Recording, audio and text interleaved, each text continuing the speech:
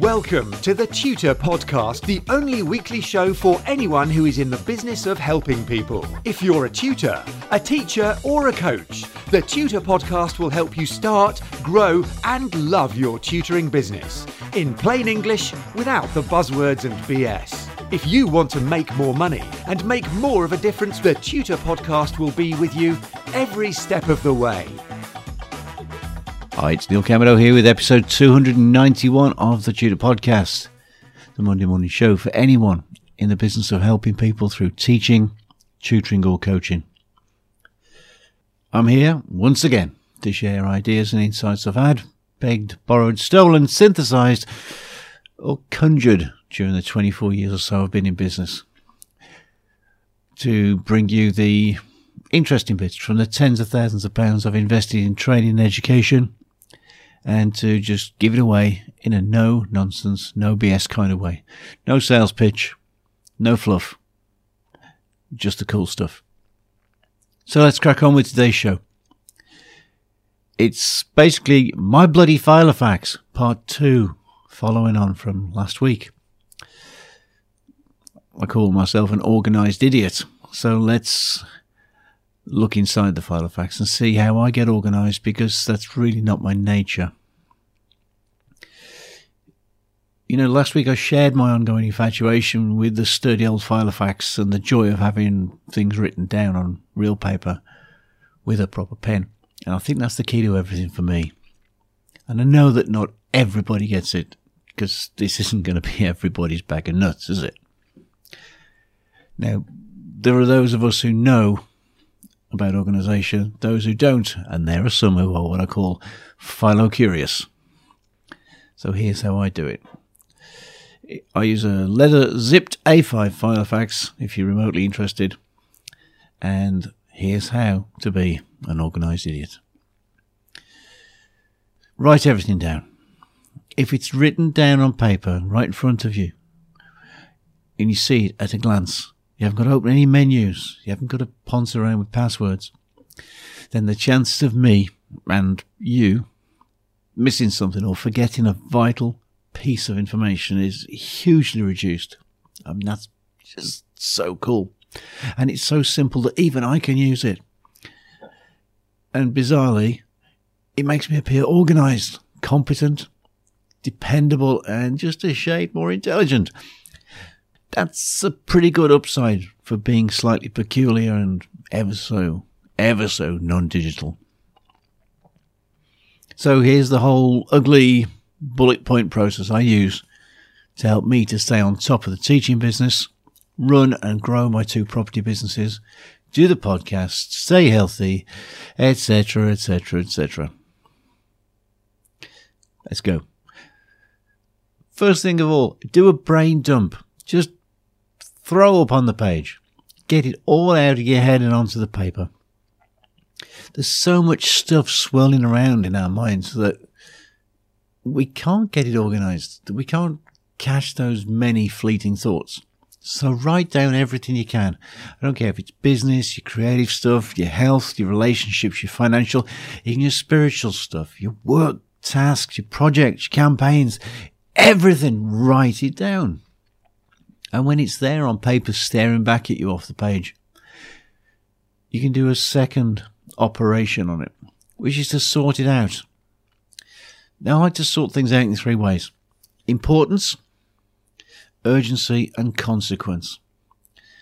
The important stuff, prioritize the most important and posteriorize or eliminate the least important. If it doesn't matter that much, you probably don't need to address it. The urgency stuff. What needs to be done first? What deadlines have I got to meet? If I do that, I can at least put them into some kind of running order and schedule the time logically to take care of it. And consequence. What has the biggest upside if I do it? And what's got the biggest downside if I neglect it? Now, this means you're going to end up with a massive to-do list. Well, lucky you. Here's the thing, guys. Don't live from your to-do list. What you want to do instead is live from your schedule and your diary. Rather than be swamped by that massive to-do list, just start deciding what to do. And probably more importantly, what not to do. And then put the time aside to do it. We'll come to that in a moment. Right, we've done our brain dump. We've got an enormous, great big to-do list. And we've got it shepherded into some kind of order of what we should be doing. Great. So now we crack on to goals. Before anything else, goals are incredibly important. They go into your unconscious mind and create sort of a blueprint for your life. Weirdly, if you've got goals and you're thinking about them all the time, your brain begins to detect anything which will help you to move in that direction. I've always been staggered by how effective having a goal is and how all that stuff seems to just show up. I wish I'd started doing it a lot earlier, because I'd have had bigger goals by now. Set your goals big. First of all, set yourself a 10-year massive goal. I like to think 10, 15 years is a pretty good time frame. And I know that I usually overestimate what I can do in a year and hugely underestimate what I can do in a decade. And if I think in terms of decades, it gives me a much longer time view or perspective than most people have. And I can then address and consider the long-term consequences of an action or inaction over that longer time frame. So, over that extended time frame, set yourself big, hairy-ass goals that might just be impossible, but set them anyway. Write them down. Get some detail on it. Describe where you want to be, who you want to be with, what you're doing. Think about what it tastes, smells like, feels like. What are you hearing while you're doing it? How does it feel? And go there into the future in your mind, in possession of that goal. Get the details down. Figure out why you want it. It's often been said that if you have a big enough why, you can live with any how. But I think it's important to know why you want it. If you want that Ferrari because it conveys an idea of social prestige or status, cool. That's your driver. If you want it because you happen to love the shape and you couldn't imagine driving anything else, knock yourself out. If you want it because you like the sound of the exhaust, great, go for it. Know your own reasons. My reasons are my reasons, yours will be yours. But know why you're doing that thing. Because if you know why you're doing it, you're much more likely to get off your duff and do it. Then ask yourself the question, what will I actually do to get that? Think about the process that will actually produce the result and write that down. So set your 10 to 15 year goals, write them down and keep them with you. The next thing you want are 5-year goals. These will be chunks of your big hairy arse goals, if you like. They're milestones of progress en route. They're the things that have to happen, the big components of that 10, 15 year success. And we're moving from the very general to the specific a little bit now. Now, they're still going to be pretty big chunks. So we're going to divide them up into 1-year goals. I'm looking for 5 years worth of what's going to happen over the next 5 years. Year 1, year 2, year 3, year 4, year 5. That's going to get me to those goals. And that's going to create the 1-year goals, the individual slices of those big hairy ass goals. Breaks the 5-year goals down to more manageable chunks, if you like. But they're still going to be quite big if you're thinking big enough. How do we get around that? Well, break them down into monthly goals. Every month has its own little set of sub-goals. There are even thinner slices of your 1 year goals, which are slices of your 5 and 10 and 15 year goals. And I think we should be looking at these every single month. Set them out. I'd like to do mine around about the 20th of the month for the next month. So I'm setting my October goals around about September 20th, 21st, something like that. And then look at the tasks that I'll need to be engaged in to really nail my goals down for the month. And though it sounds tedious, it's easy. Just going to break those tasks down to week by week activities. And then I'll allocate time during each of those weeks and each of the days in those weeks in my diary to actually do the work on those goal producing tasks. Now that sounds really OCD, ADHD, superstructured, anal, retentive, whatever you want to call it. Putting it in the diary gives it a much higher probability of getting done. Whereas there's just no way around that. If you start every day with no semblance of a plan, the chances of you achieving success are basically zip. So get the time in your diary. Block it out.